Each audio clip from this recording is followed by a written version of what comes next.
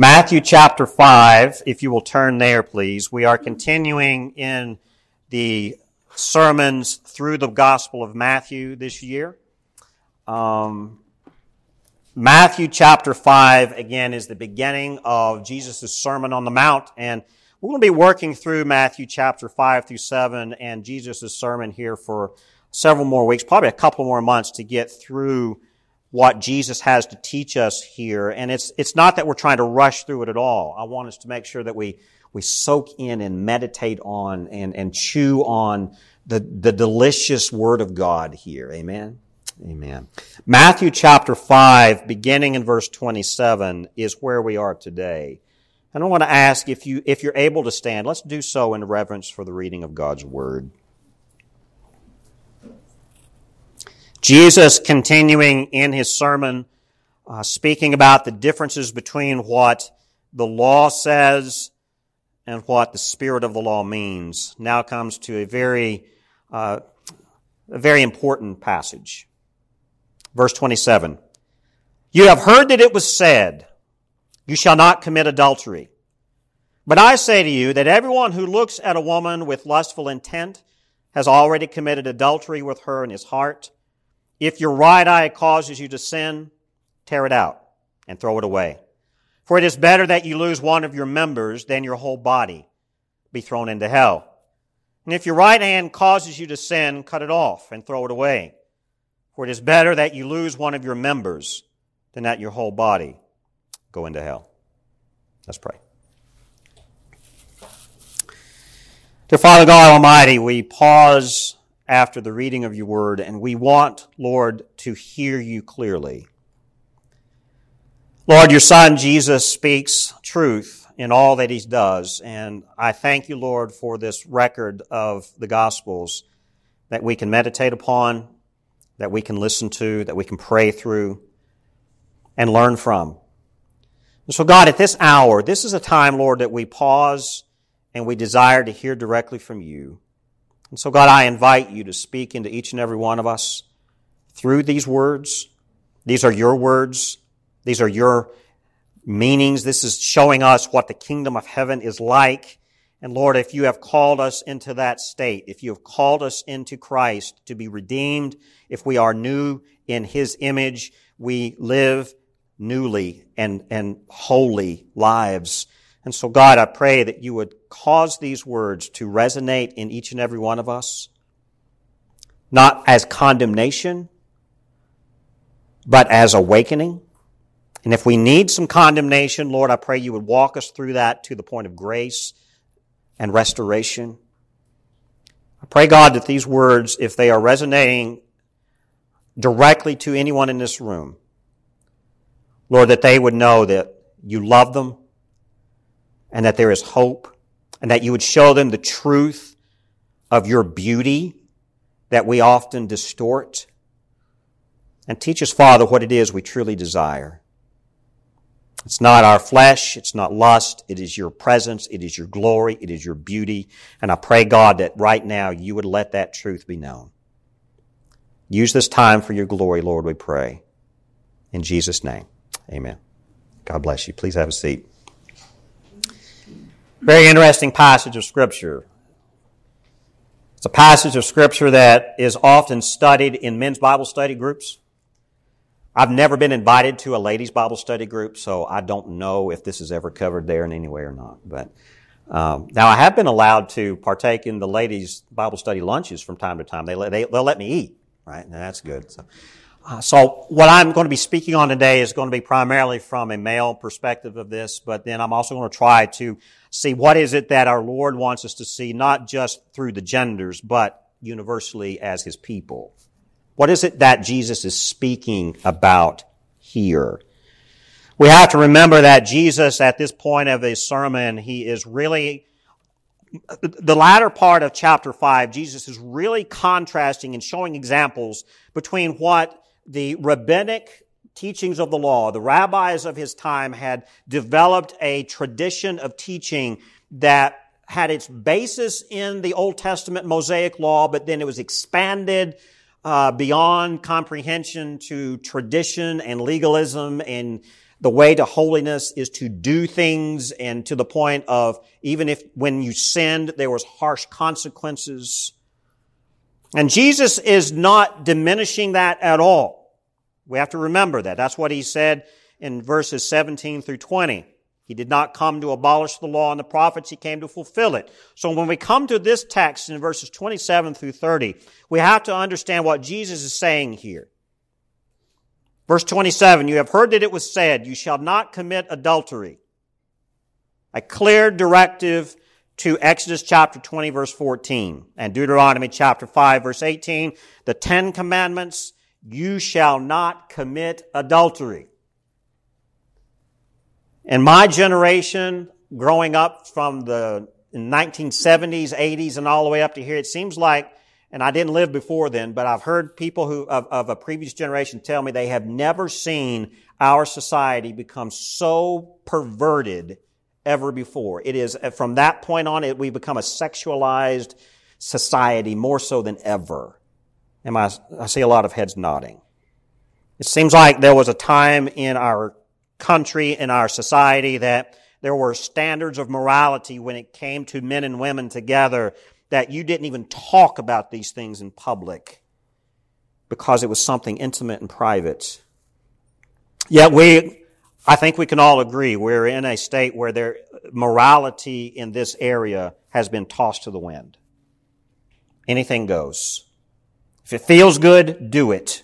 We justify our physical urges in ways that Jesus is speaking to something here that is very important.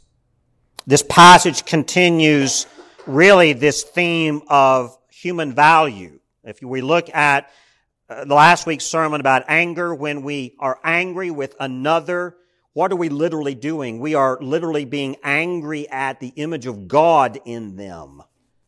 You could literally take it to that image. If we are angry with anyone unjustly, our anger can lead to murder. And what are we doing? We're murdering them in our hearts. Same thing here when it comes to committing adultery. Jesus makes a very clear teaching. Adultery is not merely a physical act. It is a heart issue. It's how we look upon each other as fellow human beings. How do we value one another as we are made in God's image? If God made us in His image, we have a value right there that is above every other creature on the planet. He has made us to reflect His glory. He has made us to serve Him in this theater of creation, is what I have heard it read before. We are here to show all of the world, all of the created order, and even each other who God is. And when we look upon one another in the way that Jesus is speaking about here, we are looking upon someone's physical body as if they are not even valuable. They are just merely objects of consumption. Let's ponder this for a second. The Old Testament law was very clear. Adultery was something that was never to be tolerated.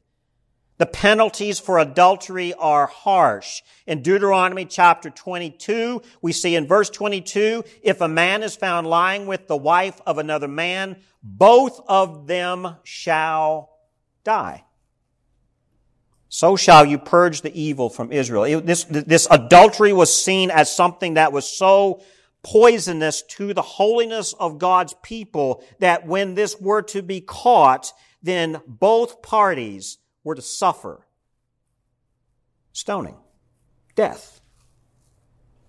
That tells us how important this sin is. We do not want to diminish that in the least here. Now, am I saying that if you're in this room and you have somehow fallen into this sin that we're supposed to take you out of the church building right now, surround you, and stone you to death? No, we're not going to do that. Absolutely not. But the sincerity of this way of thinking and acting, this sin is something that poisons us to the point that Jesus is making it very clear. This is something not to take lightly. This is not just some physical thing that doesn't have impact. It is something that is serious and actually deadly. Jesus emphasizes here in His Sermon on the Mount, not the letter of the law, but He wants to drive home the spirit of God's Word and His law. The letter of the law means, okay, we have to read it literally. It literally says they have to die, so we literally have to go kill them, and literally let's go do it. But the spirit of that law is more important to Jesus. He's not saying that the penalties should be weakened. Actually, the penalty of adultery and fornication and perversion is so drastic. I mean, physical death is minor compared to the greater consequences of our soul here. We're talking about the health of our soul. So the true spirit of God's law is that the truth of our inner self, the very truth of who we are as made in God's image, is more in obedience from who we are as people of God is more important than outward obedience that we can fake. Remember? So you could actually commit many of these sins in secret and think that everything is okay because no one knows. It's just between me and whoever it is I'm with or whoever I'm fantasizing about. It doesn't hurt anybody else. So what does it matter? You ever heard that? Heard that justification, that argument? Well, I'm in my house, I'm doing my thing, it's not harming you. What matters? What's the big deal? Jesus is making a very important point here all throughout chapter 5, and especially with this sin of adultery and lustful intent and perversion. These kind of thoughts lead to actions. All of it is harmful to us all. It's not something to be kept in secret. The truth of God's law is that we are to be God's people, not just outwardly, but inwardly. Who we are on the inside matters. And what we do on the outside affects who we are on the inside and vice versa. It's easy to remember that who we are inside, our very personality, our very being, our very soul, affects what we do on the outside. But what Jesus is also pointing out here in verses 27 through 30 about adultery and lust is that what we do on the outside clearly affects the spirit as well. We cannot distinguish the two. We cannot separate the two. The spirit and the body affect one another. And why is this important? Because it's a lie that what the body does not affect the spirit. That's a lie. And what Jesus is pointing out here is this physical urge that God has given us as biological. God has given us this biological reproductive drive for a healthy reason. Think about it. If Adam and Eve didn't produce children, and their children didn't produce children, and their children didn't produce children, you and I wouldn't be here. There's a reason for the physical drive that God creates in our biology. It's not just some physical, chemical thing. Jesus is pointing this out here in this teaching. Turn with me to 1 Corinthians chapter 6. Paul is going to help us understand this a little bit. 1 Corinthians chapter 6. Paul's letter to the Corinthians is a rich, rich letter that really just drives home the importance of ethical living, but not just for actions or obedience of the law, but to give glory to the Spirit of God. Look here in 1 Corinthians chapter 6, beginning in verse 12. All things are lawful for me, but not all things are helpful. All things are lawful for me, but I will not be enslaved by anything. Verse 13. Food is meant for the stomach, and the stomach for food. And God will destroy both one and the other. The body is not meant for sexual immorality, but for the Lord, and the Lord for the body. If you are making any notes, I would underline that one verse right there. That right there makes it very clear through God's Word and His intent, the Spirit and the body are effective to one another. You cannot isolate the two. We all agree, right? We are all made up of the physical stuff, and we also are made up of the spiritual stuff. Would you agree? And oftentimes we make the mistake of thinking that the soul or the spirit and the body are two separate things that do not matter to one another. But oh, what a lie. I mean, even to the point, let's think about this. If you've ever been to a funeral, and these are words of comfort, but there's also something there that we need to be cautious of when we look at our dearly departed loved ones at a funeral and we see their body in the coffin. Words of comfort is we look and say, that's not really Aunt Sally. The real Aunt Sally is in heaven. Have you ever heard those words? Well, yes, but no. Because that really is Aunt Sally. Her body is her. And her soul is her. It's both. It's not that the real Sally is not laying there in the coffin. Yes, it is. That's why when the body is harmed, it hurts us not just physically, it hurts us emotionally. It hurts our soul. When we see someone physically harmed, does it hurt you on the inside too? Why do we weep when we watch suffering of others? Because we know that there's a spiritual harm there as well. The soul and the body are not separate. Why is Paul making this emphasis and this point in 1 Corinthians chapter 6, verse 13? Because he's writing to the Corinthian church, and they were wrestling with this common idea of the Greek-speaking world that the biological functions of the body are just that, biological, nothing else. The body is just the body. What does it matter? And that idea of that time crept into the church as the Greek-speaking world was coming into the church. They were bringing these ideas into the church, and Paul has to teach against that. Do not be confused.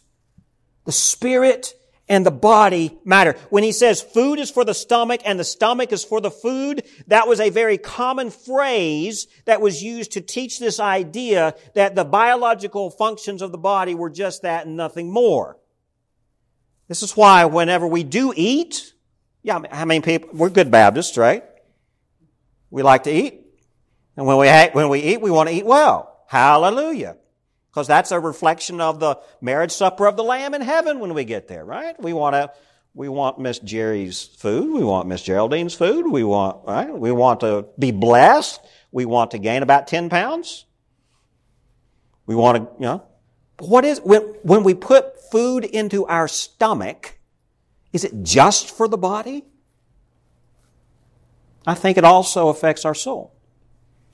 Choices of our nutrition, I think, matter. Can we agree? That's what Paul is pointing this out. He's using this as example of the stomach and the food as pointing to this false teaching of the day that the body and the spirit don't matter. That's wrong. They are so intertwined that if the biological functions of the body were just that and nothing else, then there would be no harm. You could do whatever you want physically, and it doesn't hurt anybody. It's just a temporary pleasure. And what's wrong with pleasure? That is a hedonism. You ever heard the term hedonism? Right? Solomon in the Old Testament practiced hedonism. He experimented with hedonism and realized how worthless and empty it was. The idea of pleasure for pleasure's sake was a philosophy of hedonism, that if it felt good and it was pleasurable, it must be good and it's worth pursuing. Likewise, the opposite, if it felt bad and it didn't feel good and it didn't bring you pleasure, then you avoid it. That was hedonism at a core. And so, bringing that into the church was so poisonous. So if the functions of the body are just biological and nothing else, then the sexual urges, the biological reproductive aspects of our body then would be just physical, nothing more. Just like sleep or eat. Like when we sleep or eat, there's nothing more to that. It's just what we have to do is in our physical bodies. And so the biological functions of the body for reproduction, according to this idea, that's all it is. Nothing more. I remember years ago, this was actually 4 years ago, I taught my very first college level course 4 years ago. And I was educated by my students in these things that I never expected to. We were talking about hedonism in my philosophy class and what that entailed. And so this idea came up with friends with benefits. That's the phrase. I had never heard that phrase before. And if you don't know what that is, talk to some college students, they'll tell you. I'm not going to go into details. It's basically the idea that relationships are just physical. Friends with benefits. I'll just let you ponder that. That is such a lie that our young people are being told that it's just physical. It doesn't mean anything. How many of us know, when you talk to someone who has gone through a horrendous physical sexual trauma, we know the outcome of that is not just physical. It's emotional. It's spiritual. It destroys the very image of God within them. And Jesus here in the Sermon on the Mount drives this point home. We know that the resurrection of the body at the end times, at the time of divine judgment, shows that the body is more than just biological. The church has the truth that in the end times when we stand before the Lord in final judgment, our bodies are not just flesh. There is something more to that. We are resurrected in a new, glorious body. You see what we're seeing here?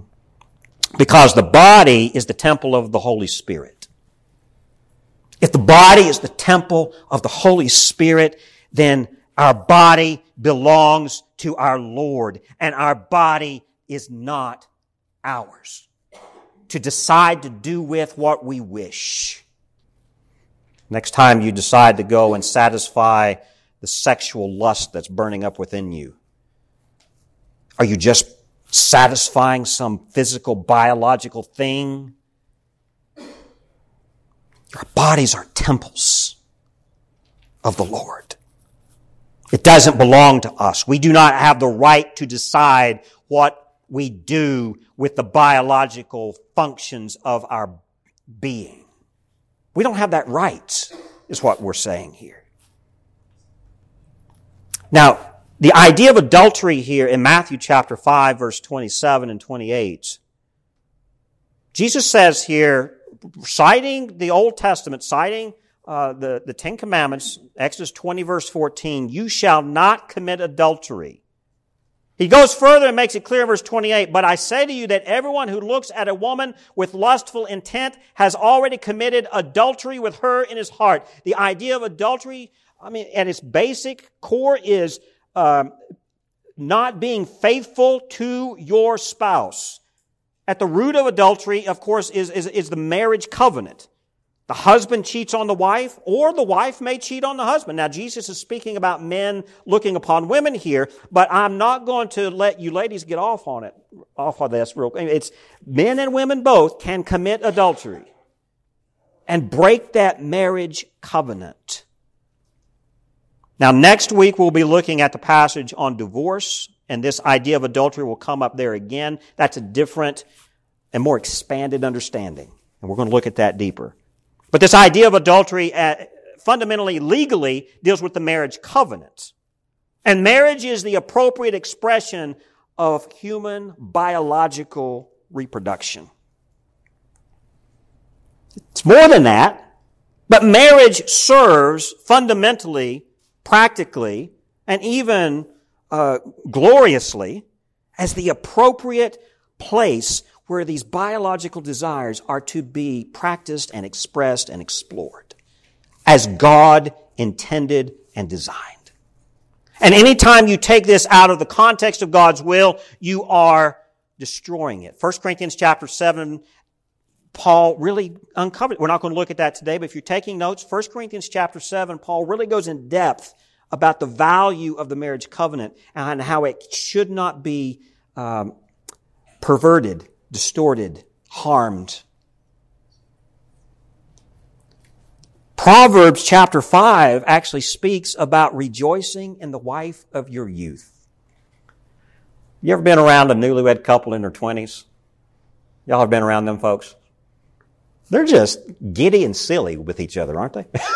And we just laugh, and we actually find pleasure in a young married couple, newly together, exploring life together and growing together. It is God's design of beautiful human relationship, and that should never be distorted or perverted for our sexual, selfish cravings.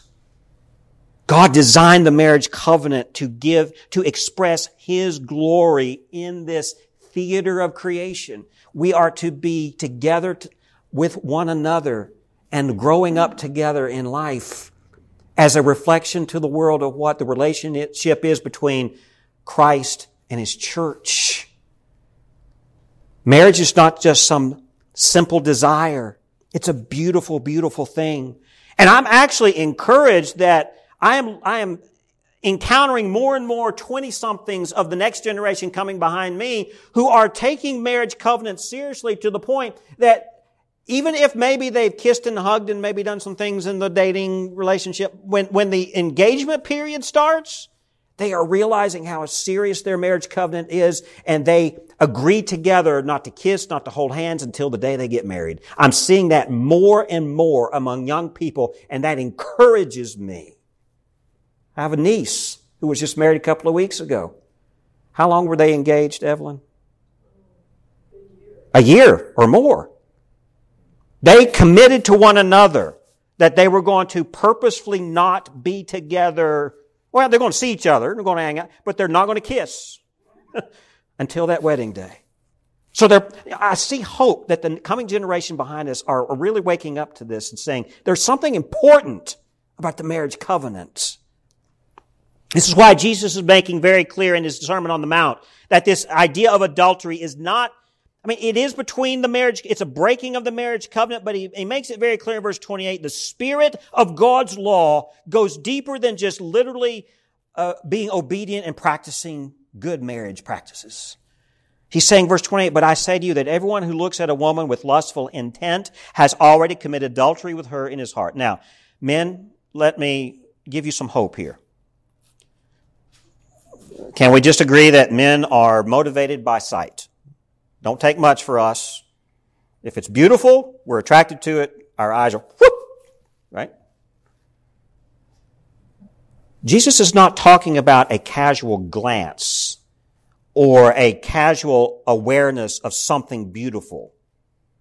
The very nature of beauty is that which is attractive for a reason, to grab your attention. God's beauty is that. His glory and His holiness, His beauty that we read in Psalm 27 is that exactly, to draw us to Him. And so the very idea of beauty, the very thing of beauty is to draw us and grab our attention. So we cannot be held accountable for paying attention or noticing something that is beautiful. None of us can. We should. The question here is in verse 28 is when you look upon a woman with lustful intent. Lustful intent. The idea here there is looks upon a woman with lustful intent is this idea of continually looking. It's not wow, that's a beautiful person walking by, or that's a beautiful thing I just noticed. It's not just an awareness of beauty. It is a purposeful, intentional, continuous stare. So that you dwell on it. It's not a glance. It's not even just an appreciation for beauty. The word here, the Greek word here, literally means to continually, constantly look. Because when that happens, you're meditating on it. You're thinking about it. Wow.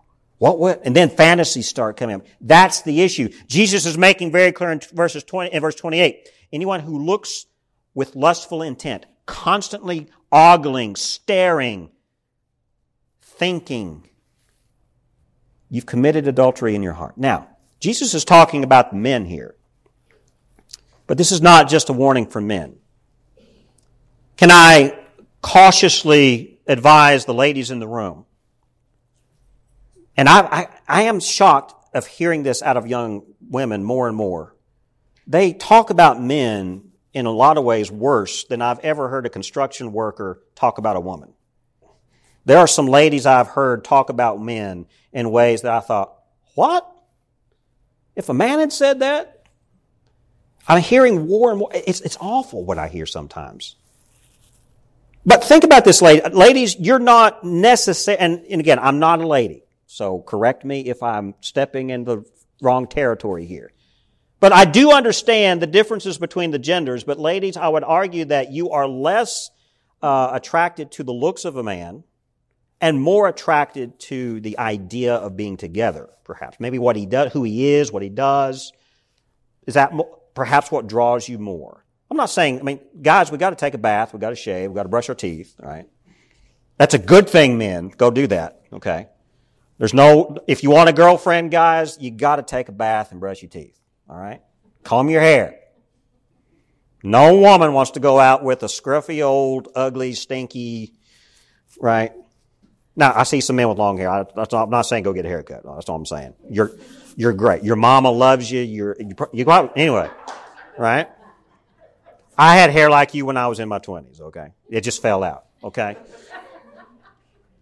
No condemnation on long hair at all. But ladies, you want a man to be clean. You want him to look like somebody. And I thank my wife, Rhonda, for making me the man I am today. She actually threw out all my clothes, my bachelor clothes, and started over from scratch and made me the man I am today. Taught me what it meant to look like somebody. But ladies, let's think about this. You may or may not have the same visual attraction that men do.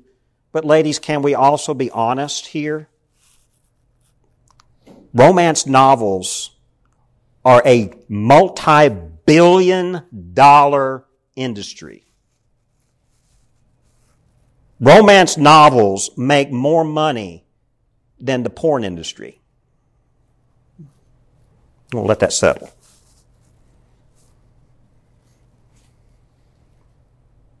The ideas of the heart. That's what we're talking about. Whether you read romance novels or not, back in the day, the soap operas used to attract all of the housewives. Right? I don't know, are soap operas even still important anymore? I don't know. But ladies, am I touching on something there? Romance fantasies are just as horrible as a man's lustful gaze and intent. There is no difference between the two. That's what Jesus is talking about here. The penalty here is the truth. The adultery of the heart. It is not the lustful looking that causes the corruption of the heart as much as it is the corruption of the heart that causes the lustful looking. That's something to ponder. Provocative dress as well. Why is it, ladies, you want to look beautiful? And please continue to do that.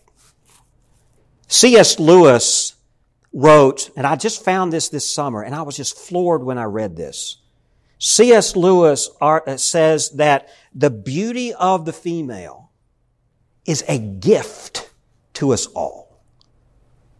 And that's why the marriage covenant, ladies, the beauty that you possess, that, let's just admit it, men, we're not pretty. Sometimes you wonder why in the world that beautiful female woman is even with that, what? Is that even a guy? But the beauty of a woman, this is what C.S. Lewis says, the beauty that God has given you as ladies is a gift for us all. But more specifically, in the marriage relationship, your beauty is a gift to your husband. And it should be shared with him with that intent. It's not my beauty. It's not my vanity. It's not who am I, who is looking at me. It is God has made me this way in this gender for a purpose to reflect His glory as beauty, as a gift to my husband. And that will change his heart. And that's the beauty of God's design here. Men, when you hearing that? When you are married to a beautiful woman, If you're only married to the physical beauty, comes out in marriage counseling. Anybody's ever done marriage counseling, right? You talk to 20-somethings they're just ooey gooey and falling all over each other and they're slobbering all over each other and you're sick about watching it. You get to really dig down into the meat of the marriage covenant. We all who've been married for a while, and Dwayne and Joy, how many years have you been married now? Had an anniversary this weekend, is that correct? 32 years. Joy, is Dwayne still as handsome as he was when he was in his 20s?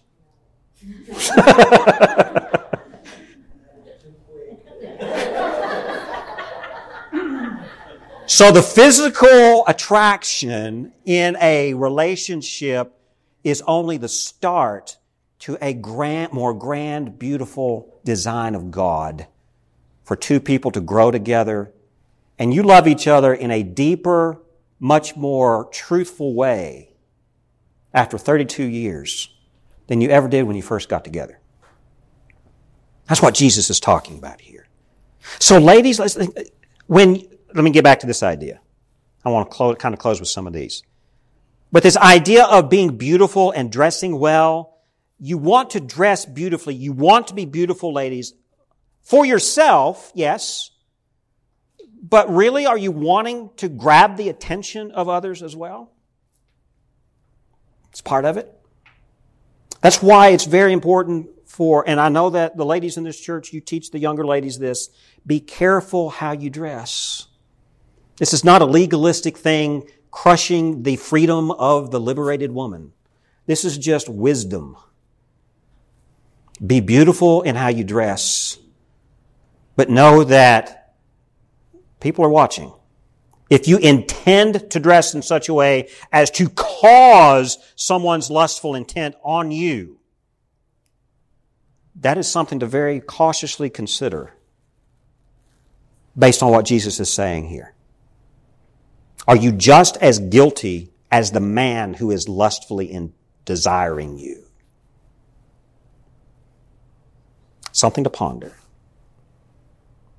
Because it's the attitude of the heart. And so verses 29 through 30, now, if you took verses 29 through 30 of Matthew 5 literally, I think everyone in this room would be blind and lame. If your right eye causes you to sin, tear it out and throw it away. For it is better that you lose one of your members than that your whole body be thrown into hell. And if your right hand causes you to sin, cut it off and throw it away. Is Jesus literally meaning gouge out your eyes and cut off your hands? I hope no one in this room goes to that extreme. But what does he mean here? Seriously, it means be intent, purposeful, in stopping as much as you can control temptations that lead to this sin of the heart. If, men, you have a problem with pornography, throw out the computer. Get rid of it. Limit your data on your phone. Matter of fact, turn off the data on your phone if you have to. If necessary, whatever extreme measures must be taken to stop the sin that you know is dragging you down, do it. Ladies, if you have fantasies about another man that you know are not pure, what is it that you have to stop? Stop reading the romance novels. Stop listening to it used to be the soap operas, but whatever it is that leads you into this way of thinking. If you are around other people who have crude sexual language and crude sexual talk, that they really drive this idea up in you, maybe it's time to stop those relationships. Whatever that takes, replace what is consuming your thoughts with the Word of God and all things holy, if necessary. Actually, I would say that would be a good idea for all of us, wouldn't it? Whatever is causing you to sin, figure out a way to stop it, avoid it, get away. That's what Jesus means in verses 29 through 30. It's an extreme example of tearing out your eye and cutting off your hand. But that's the point. Extreme measures may be needed, but don't come in here next week with a missing hand or an eye patch. I want to feel very bad if I see somebody with that. What does Jesus mean here? The lust of the flesh is real. The desires and the cravings of the body are real.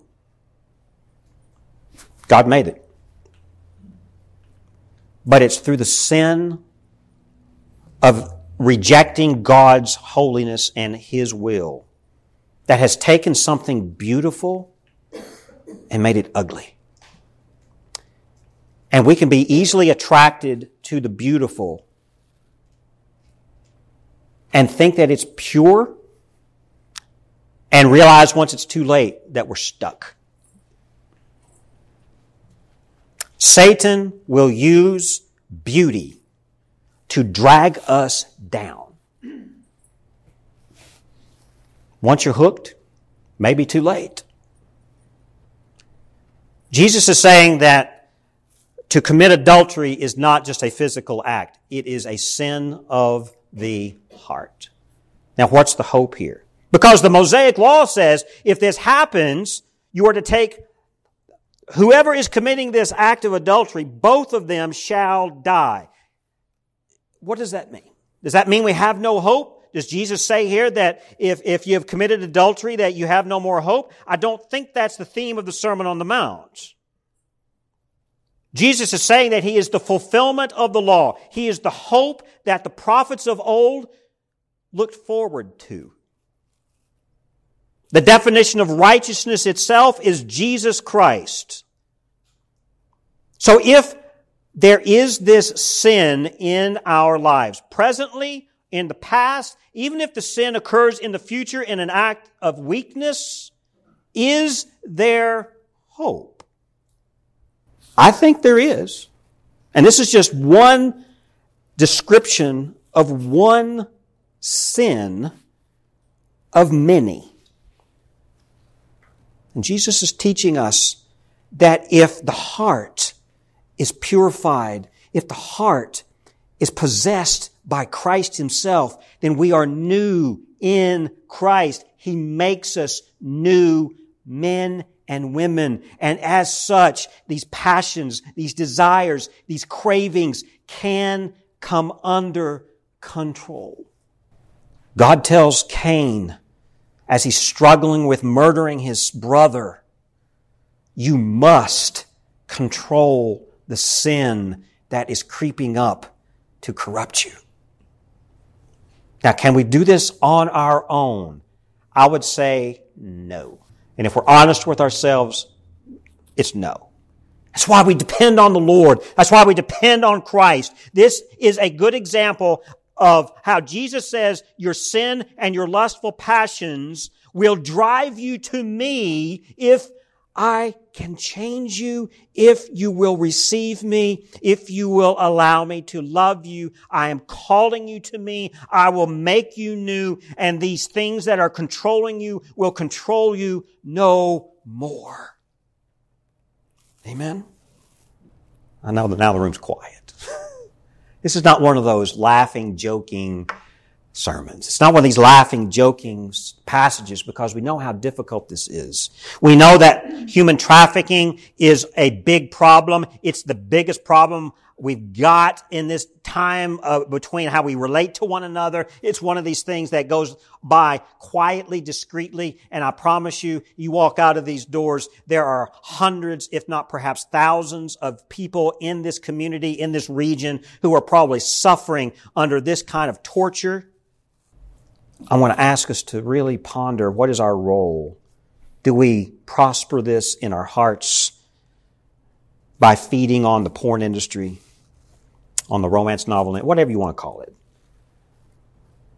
Are our thoughts the thoughts of Christ, or are our thoughts the thoughts of evil passion?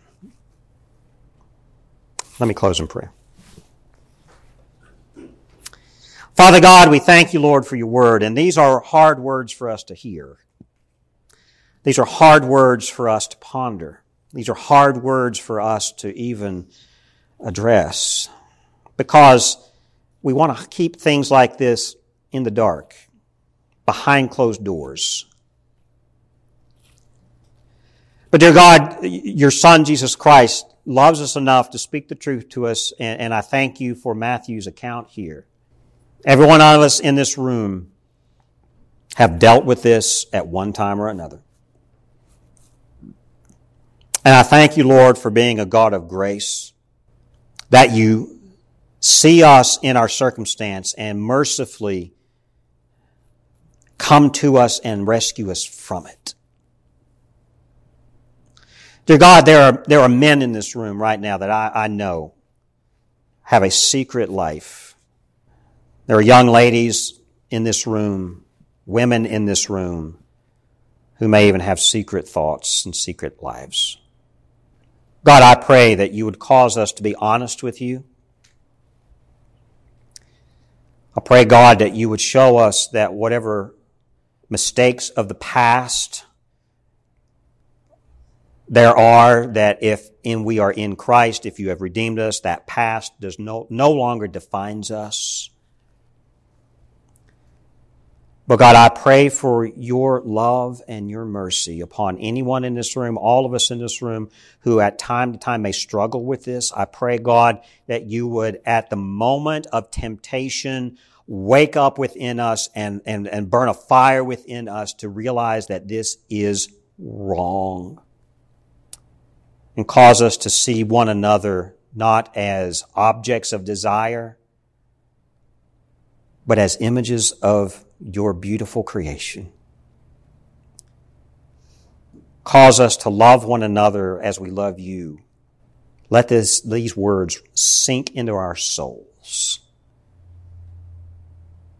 In Jesus' name we pray. Amen.